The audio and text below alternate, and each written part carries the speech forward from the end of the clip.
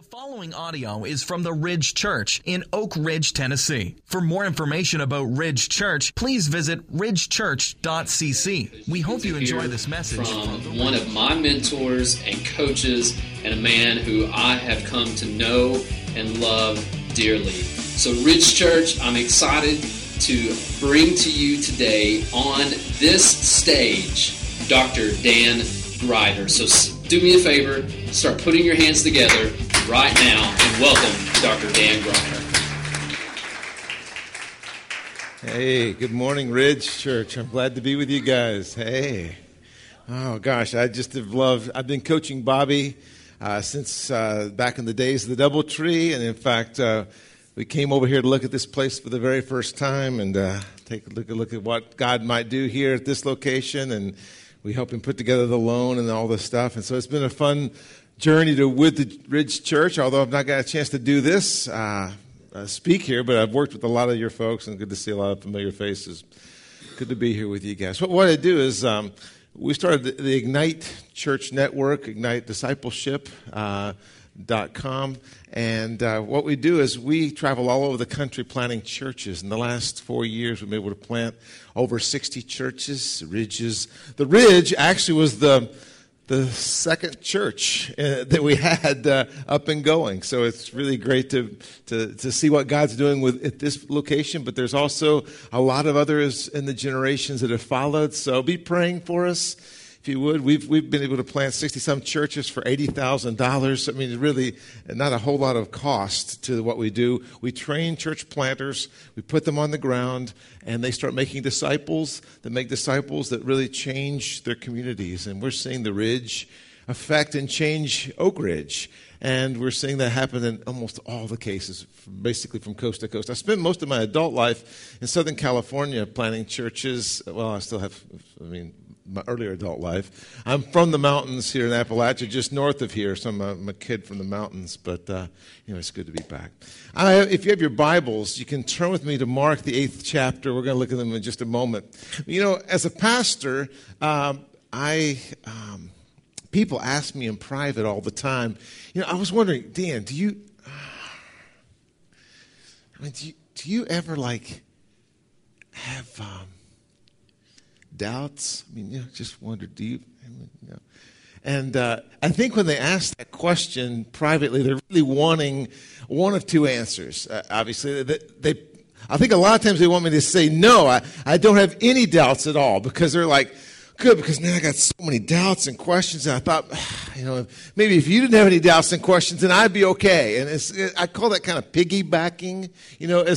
We do that a lot. There's nothing wrong with piggybacking, right? It's like, you're kind of like smart guys. If you don't have doubts, then that's going to be good. But we do that as kids, don't we? We piggyback, and my dad's the smartest man in the world. My mom, we piggyback on our parents' knowledge, and because they know more than we do when we're little. And I think sometimes we kind of do that with. But the problem though with piggybacking is, if that leader crashes and burns, then your confidence and your faith crash and burn, don't they? And you probably had leaders that you put a lot of confidence in, and they had an affair. They left their wife, their husband. They got caught in some kind of criminal activity. They weren't who they said they were. If you've ever been around the church very long and that's happened to you, that can really sting. It's like, and you kind of have a crisis of faith. The other group of people who say that, they want me to say, yes, I've had doubts. Because they want to go, whew, man, it's good to know that. Because I was really thinking maybe I was the only one, and I maybe, I missed it, and what happens is they don't want you to have all the answers and solutions. They really want you to be honest with them. And the reality is, every single one of us doubt. That's just the truth of it. In fact, we're going to look in this passage of Scripture, and we see every one of the disciples doubted. And our doubt process actually is what God wants to use to grow us.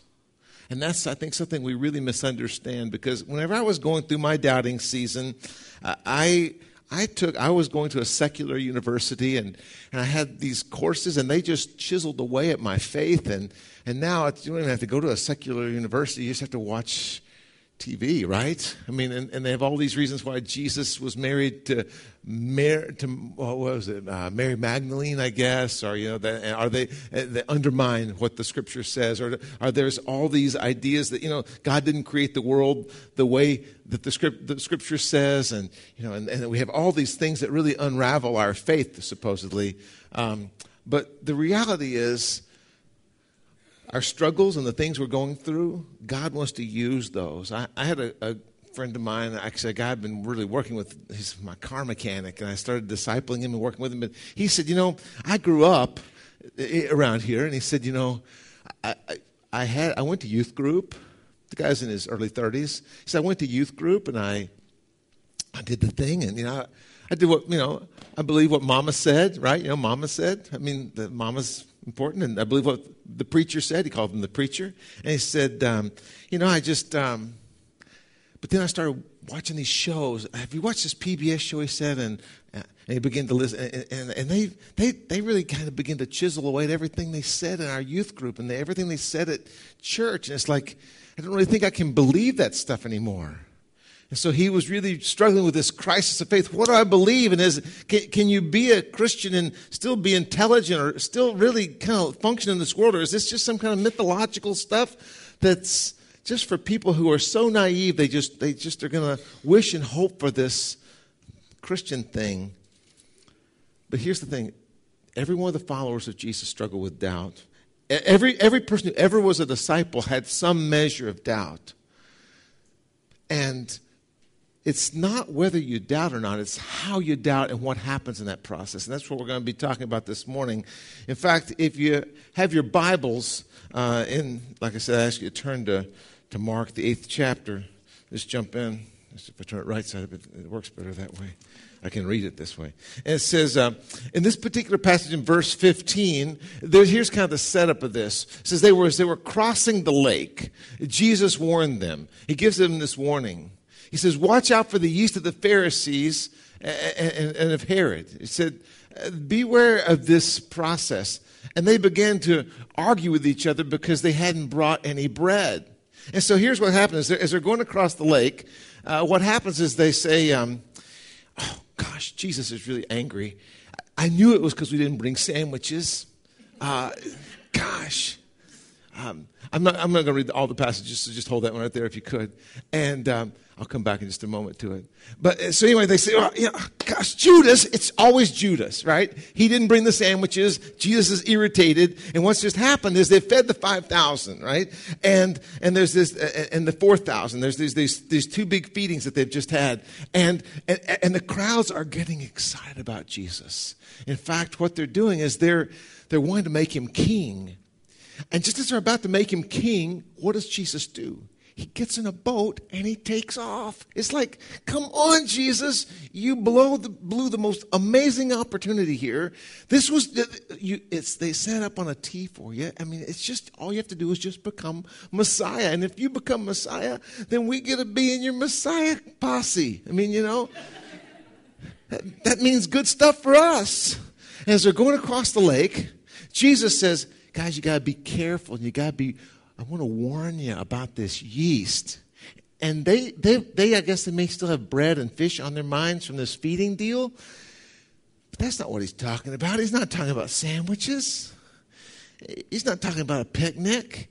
He's not talking about, man, do you remember reading the tablecloth and the ant repellent? I mean, all the things that are critical for that's not what he's talking about. What he's saying is there's this thing called yeast. And yeast is kind of this crazy thing. What happens is, have you ever been to Subway and you took the sandwich bag and said, excuse me, AJ? I mean, when you think of Subway, you think of AJ, right? AJ, look, there is yeast all over the sandwich. I want another one. Give me another sandwich. Why? Because you've never seen yeast, have you? Right? You've never seen yeast, but you've seen the impact of yeast on the sandwich, haven't you?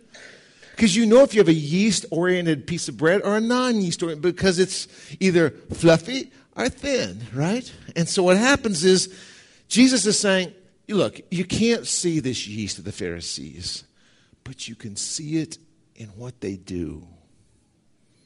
And what happens is the Pharisees so tried to crush anything that they basically just took a dominant way of operating.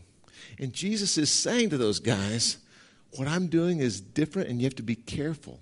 And so what happens is, if you're not careful, if you just simply believe what was handed down to you, you're going to eventually doubt. And Jesus is trying to help his disciples be ready for doubt. Because the Pharisees and Sadducees, they hammered stuff pretty hard. And eventually you're going to figure out God is much more open-handed than the religious culture you came from. That would be my message to you guys today. Maybe you came from a really strict religious culture, maybe a King James only culture, maybe a hard-hitting, kind of dogmatic, kind of rigid, kind of legalistic approach. But see, that's not God. And if we're not careful, if we see that kind of God, then what happens is when we get in this complicated, multicultural, diverse world, those easy answers they gave you back then, they don't work today. But the scriptures do work. Jesus does work. The Holy Spirit does work. But that approach won't work. And Jesus knew it's going to be rigid. It's not going to work. He said, be careful of the yeast of the Pharisees and the Sadducees. It's not going to serve you guys well. You've got to let the things you're struggling with be out in the open. You've got to really process this. And so what happens is in the next verse, it says, verse 17, Jesus knew that what they were saying. And so he said, why are you arguing about having no bread? This is not about sandwiches. Don't you know or understand even yet what I'm talking about? Are your hearts too hard to take it in? So now he's starting to say, this actually is a heart issue, guys, that you're not getting what I'm saying. He says you don't get it because you really have a condition that causes your heart to be hard. And then he goes on and says, have your eyes? You have eyes and you can't see? You have ears and you can't hear. He says, you got a hard heart. You got eyes but you can't see and ears but you can't hear. And then he asks them, who do people say that I am? And so in this process, he asks this question. Okay, let's get into this doubt issue and this question issue, because who do people really say that I am? And in the Gospel of John, he really goes off the rails on this right here. We're in Mark, but in the Gospel of John, he goes into what I call the vampire zombie passage, where he says, guys, look, if you don't really understand who I am, if you don't really consume me, if you just keep it at a head level and it doesn't go into an experience level, this thing's not going to work. He said, you have to eat my flesh. That's that zombie part.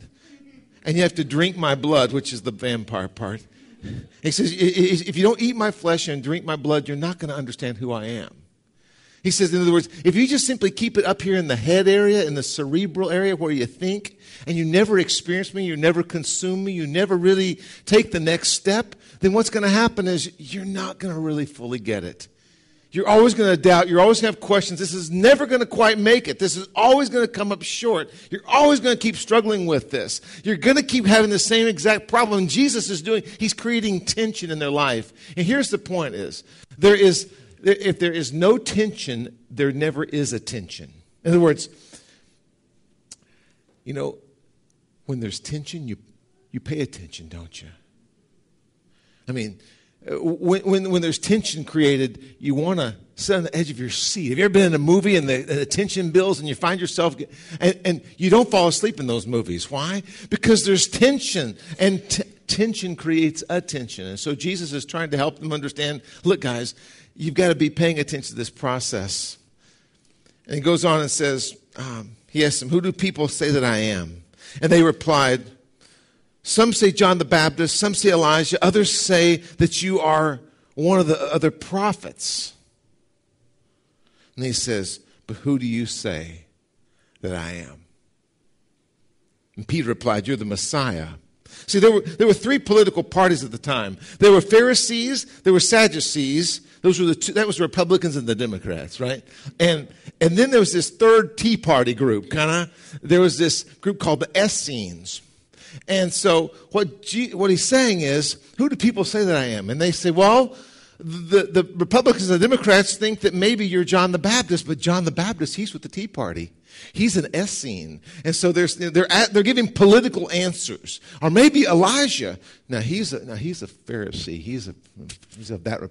So they're giving kind of a political answer. And Jesus says, look, I'm not interested in politics. I don't care whether you're Republican or Democrat or Tea Party. I don't really care. Who do you say that I am? I mean, who do you say that I am? And that's such an important question because he's asking Peter this question. Who do you say that I am, Peter? What's your answer on this deal? Because now he's putting Peter in tension, and he's putting the disciples in tension. Peter says, you're the Messiah, the Son of the living God. And so that's a huge answer because we're not shocked by that. I mean, right? We know the answer. We know that. But here's the thing.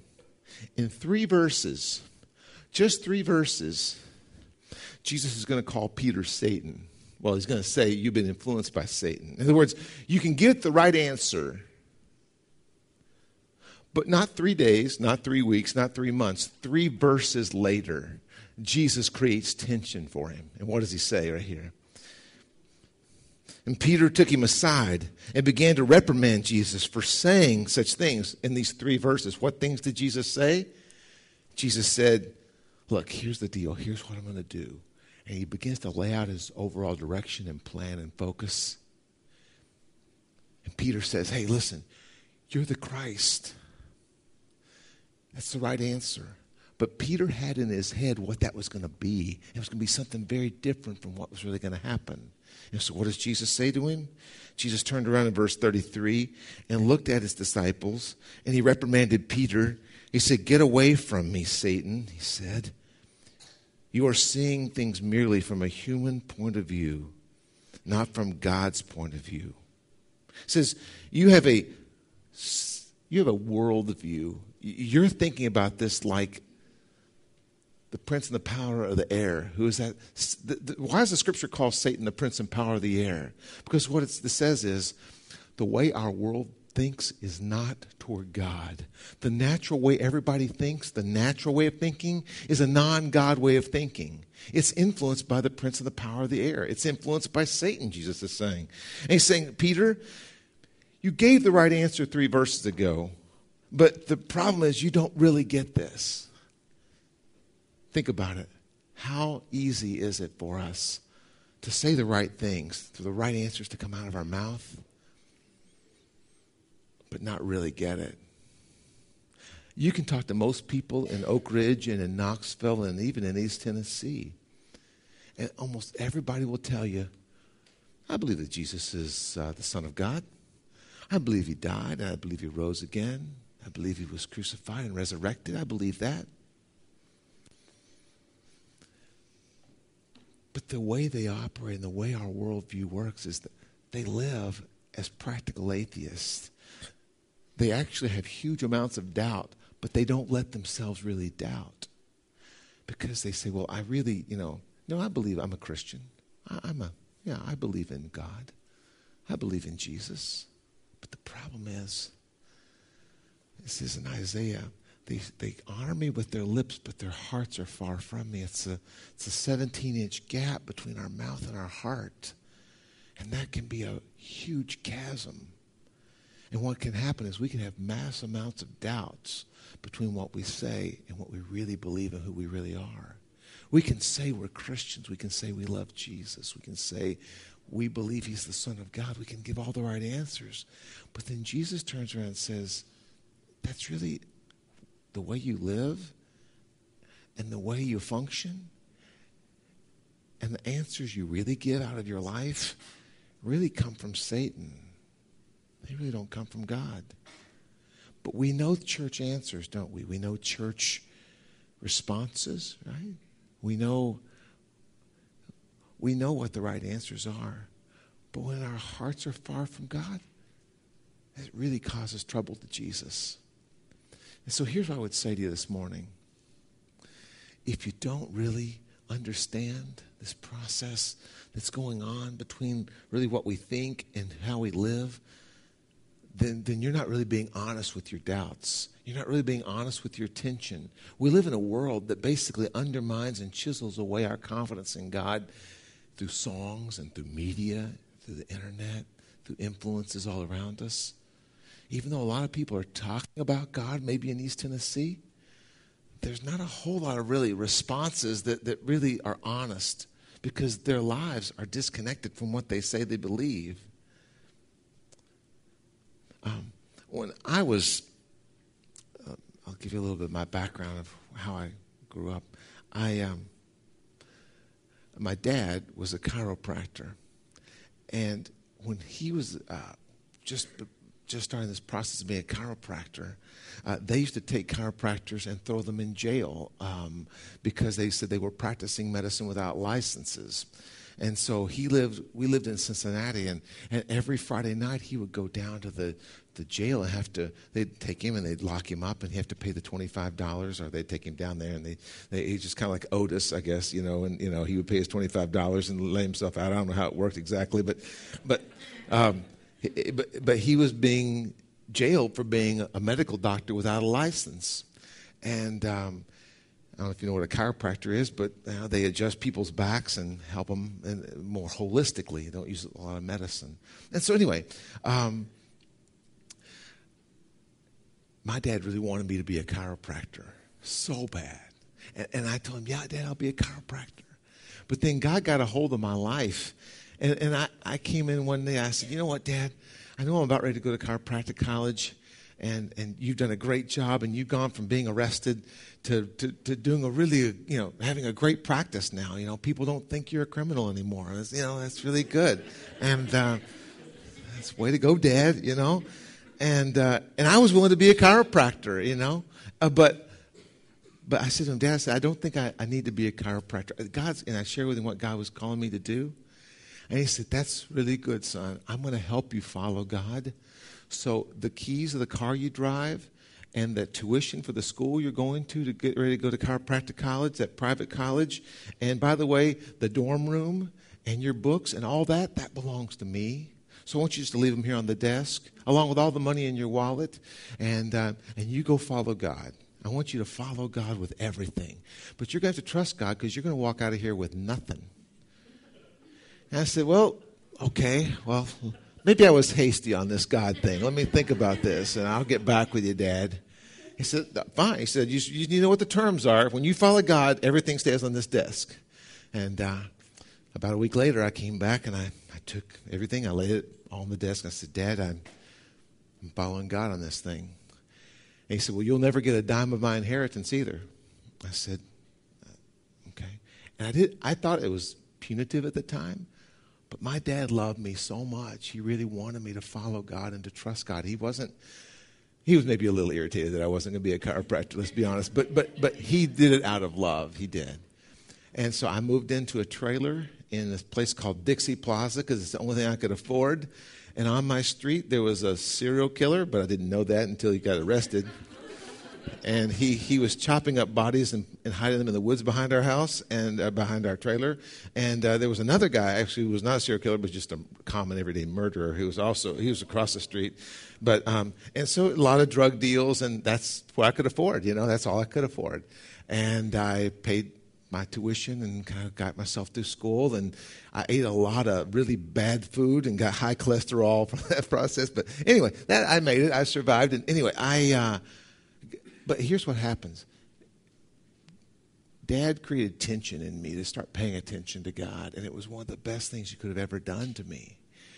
And what happens is, when we really have tension in our lives that really causes us to pay attention, it really helps us. And your doubts and your questions are the fuel that God wants to use to get you to pay attention.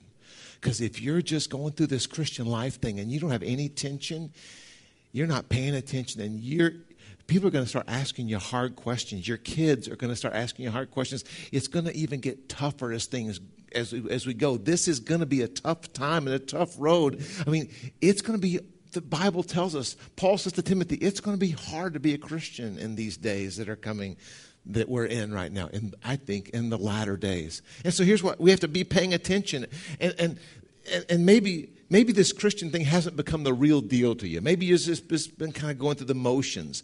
But if it's not a real deal, it's gonna hit you squarely between the eyes, because maybe you were a teenager and you went through the whole youth group thing, but now you're in business, and following Jesus is a lot tougher than it was when it was simpler back in youth group days, but now it gets complicated.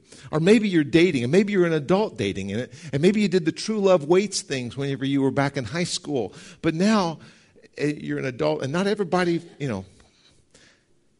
really doing Christian principles in terms of how they date or how they do their business practices. Or maybe you raised your kids, and you raised your kids to be Christian, but now maybe they're really so serious. They've come in and told you they're really going to follow God. They want to be a missionary.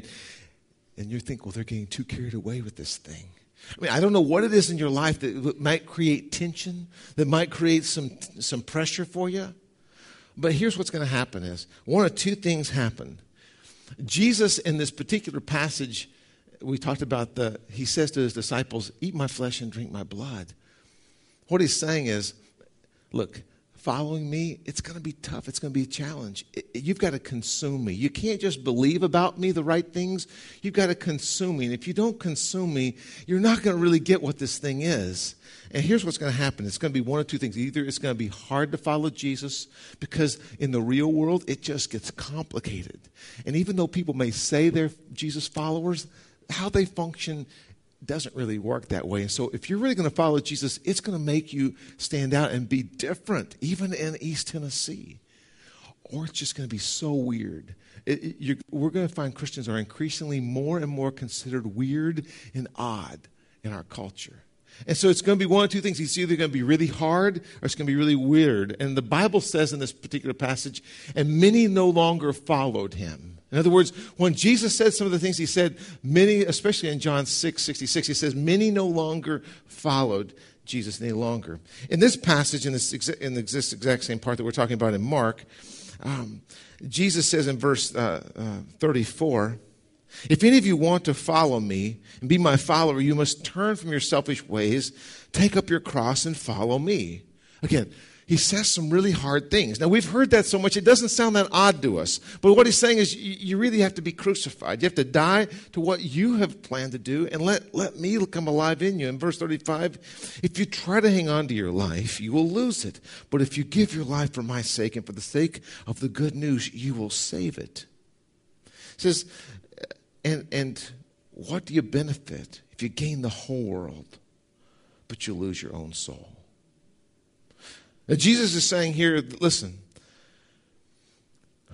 if you try to hang on to this thing, if you try to make all these pieces fit together, you're going to lose. In other words, if you try to say, I'm going to kind of think like a regular person, but I'm going to say I believe in Jesus, and I'm going to live in this tension, I'm going to feel like I'm being pulled in both ways, he says, you're going to lose it. He says, if you hang on to your life, you try to hang on and yet lives in both worlds, you're going to lose it. But if you give up your life for my sake and the sake of the good news, you're going to save it. And what does it benefit you to gain the whole world and lose your own soul? And Jesus asks a very powerful question, because he's saying, listen, if you have doubts but you just press them down and you ignore them and you don't pay attention to them, he says you run a chance of losing your soul. You have a chance of losing something far bigger than what we've been talking about here. He says, what does it benefit you to just act like you're a certain way, but ignore those doubts, not pay attention to them, and have them just eat away at you? We lived in California most of my adult life and planting churches in Southern California, and we lived on the coast. And on the coast, you'd see these beautiful palatial mansions, just big, massive mansions, beautifully manicured yards. But you'd notice in the years, the 17, 18 years that we lived there, I noticed that their yards kept getting smaller, Their backyards would get smaller and smaller because the beaches and the cliffs would begin to erode. And you wouldn't notice it. It wouldn't happen all at once. It would just be very small and very subtle. And then you'd notice the yard would just get up almost to the back porch. And then a big rainstorm would come. And you've seen what happens in one rainstorm. That whole beautiful mansion would just be down in rubble and splinters. It would, in about a matter of a minute to a minute and a half, maybe even, it depends on how quickly it eroded, but you just see it go from this beautiful multi-million-dollar mansion to a pile of trash. Everything they'd built, everything they'd worked for, all of their efforts, just in a pile of garbage. Worthless garbage. How can something go from $10 million to garbage? But what happens is Jesus said that's what you have to be careful about. He said, because your lives, if you don't pay attention to your doubts, if you don't pay attention to what's really going on, if you don't keep a good finger on the pulse of your soul, he says your soul can just erode and you can be in a garbage place. Why? What is he saying? He's saying, what does it profit you to be so distracted that you're trying to just get everything else, but you're not paying attention to the doubts in your soul and the erosion that's happening, and you lose your soul? What is the worth of your soul? That's an important question. What is the worth of your soul? Here's what I'm concerned about. A lot of people can live all their life, 20, 30, 35, 40 years, acting like a Christian. And in our increasingly secularizing culture, people will start walking away. And I'm starting to see it. People starting to walk away from the faith. But yet, they were Christians for so long. They acted like Christians. They seemed like they had it going on really good. But what benefit does it do for you to act a certain way and nothing really be happening, and not paying attention to your doubts and not paying attention to the undermining and the chiseling away and the eroding? See, Jesus warns us, this can be about the destiny of your soul. This has a huge impact. Among millennials are people basically 35, 36 and under. And the millennial generation is a generation that for the first time has had a huge gathering, a huge group of what they call nuns. And when I first heard that, I thought, well, that's interesting. I'm thinking, these women who had these long black things and these little funny white things on their head who live in, convents, what they're saying is people who have no belief at all. They're nuns. And, I get that kind of nun. They don't have any belief system. And what's happening is, among millennials, 35 and under, even here in East Tennessee, there's a mass number of people who aren't necessarily opposed to Christ. They just say, I don't believe anything. I'm not a demon worshiper. I just don't believe anything. Here's the problem. The problem is, it's impossible to be a nun, because what happens is, have you ever noticed, Jesus warned us. He said, you can take a house and you can clean it out, and when you get it all cleaned out, it comes back 7 times worse. Let me give you a case in point. Your garage. Have you noticed that? You can get your garage all cleaned up and it looks amazing. And what happens a year later? You go back in and go, what's all this junk in my garage? I had it all cleaned out. It was perfect. And there's all this stuff just gets stacked in my garage. Here's what happens. Nature abhors a vacuum. You can't be in a nun place. You can't say I'm a nun, because you have to have something. And so what happens is, if you say I'm a nun, or these doubts have eroded me and I just don't really want to commit anywhere, guess what? You're going to commit somewhere. Because your soul is not neutral. Your soul cannot be in a neutral place. And Jesus asked the question, what is the worth of your soul? We have to pay attention to that question. Because there is no attention without tension. And the tension in your life, the tension that you feel, the tension from these questions, the tension from our culture that just keeps chiseling away at our faith, we've got to be paying attention. It is something that's going to help you. Jesus knew that he had to be helping his disciples be paying attention to this process. And Jesus warns us. He says, what does it benefit you to gain the whole world and lose your own soul? In verse 37, is anything worth more than your soul? If anyone is ashamed of me and my message in these adulterous and sinful days, the Son of Man will be ashamed of that person when he returns in the glory of his Father with his holy angels. And Jesus says, you cannot ignore your soul. You can't. I wrote a book called The God Questions. And it's a book. You can pick it up out there in the lobby if you'd like, and they can help you with it. But it takes the 40 top questions people have about God. And the reason why I wrote it was because I knew that if we don't start dealing with and addressing and getting some answers to what we really believe and really what's going on inside of us, we're going to be in a place where if we're not careful, we're going to think, I'm fine, I'm doing fine, I've just got a few questions, a few gnawing doubts, I'm just going to keep ignoring it, I'm just going to keep forgetting about it, I'm just going to keep not paying attention to it. But it's like that ever-eroding backyard. Eventually it comes and your whole life and structure goes, well, I'm just walking away from this. And it may seem like a small thing right now. In fact, it's going to be so, Timothy says, in the latter days, there'll be so many who walk away from their faith. So many people who just disregard it and dismiss it. Here's what happens. It almost doesn't seem like that big of a deal. It seems kind of like what everybody's doing. And it's like, I was kind of naive back in the youth group days. I was kind of naive back in what mom and dad believed back in the home church. And I've kind of sophisticated beyond that. I've kind of matured in some of my belief systems. But the problem is, it's actually eroding of your soul. Because you're not paying attention to your doubts. You're not paying attention to the things that have been chiseling away and eroding away and eating away at your confidence in who Jesus is and your confidence in the Scripture. And what happens is when that erodes away, you don't talk to Him. You don't relate to Him. What is the worth of your soul? That's the question. Because if you're not careful, if I'm not careful, we find ourselves becoming more casual toward God and more flippant toward Him and more careless toward Him and more casual toward Him in a way that just really erodes us. We've got to pay attention to this. This is not something we mess with. This is your soul, Jesus says. What does it benefit you if you make this exchange and you gain everything that you dreamt of, everything in your whole that you could even imagine? But when it gets down to it, you realize who I am for eternity, who God made me to be for eternity. See, you only get one life, and this one life is really a preparation for eternity. What if that is what's eroded down the hill, and all you have is trash in your soul? When you open up your soul, you see there's nothing but trash there. There's not, Jesus says, in my Father's house are many mansions. If I were not so, I would tell you so. And what if you get to that moment, that place, and there's not a mansion? There's just trash.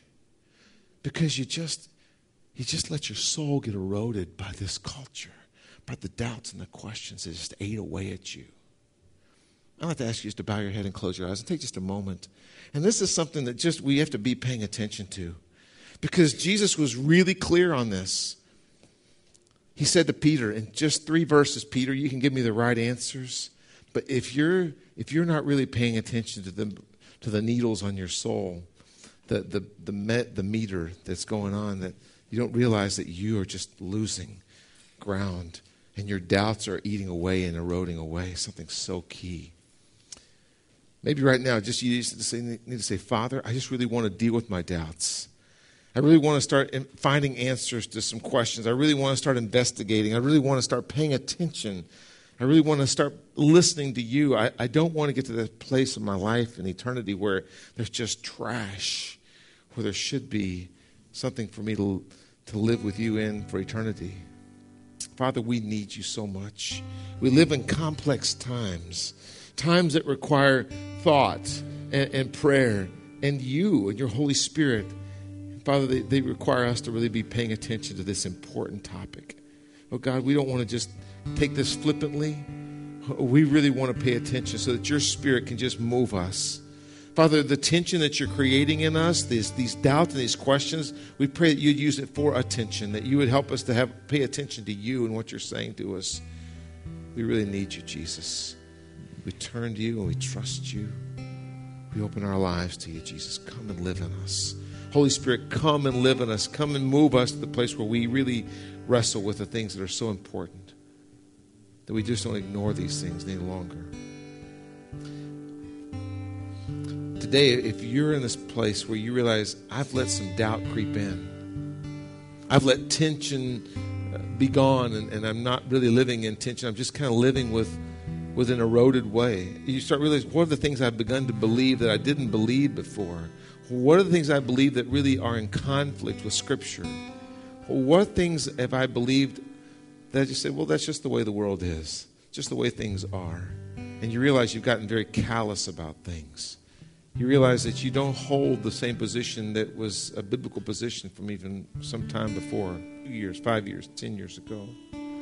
There's been an erosion in your heart. Just confess that. Confess that and say, Jesus, only you can really change me and heal me and restore me. I need you, Jesus. Come and do the work in me that only you can do. We pray the Spirit would just move you to that different kind of a place where he would just draw you to himself, where you'd fall deeper and deeper in love with him. There wouldn't be the erosion of doubt and confidence, but that you'd have a new confidence, a new focus, a new way of thinking about so many things. That he would give it to you. Lord, we love you. We thank you for your presence here. It's in Jesus' name we pray. Amen. Amen. You know, at the end here of the service at the Ridge, we do communion, and I would encourage you, as you take the bread, as you take and you dip it in the cup, that you'd be able to say, Lord, there's been so much brokenness in my life that's caused me to miss you, to misunderstand who you are. I just take what you've given me. I take this life. I take this body that's been broken for me, the blood that was shed for me. And while I say I believe it, I really today want to really believe it. I want to experience you. I want to really trust you. I want to make this a part of how I respond to you. Father, forgive me for casually or flippantly responding. But today I want to respond in obedience and clarity to say, Jesus, I'll deal with my doubts. I'll deal with the things that have eroded away in my confidence in you. He said,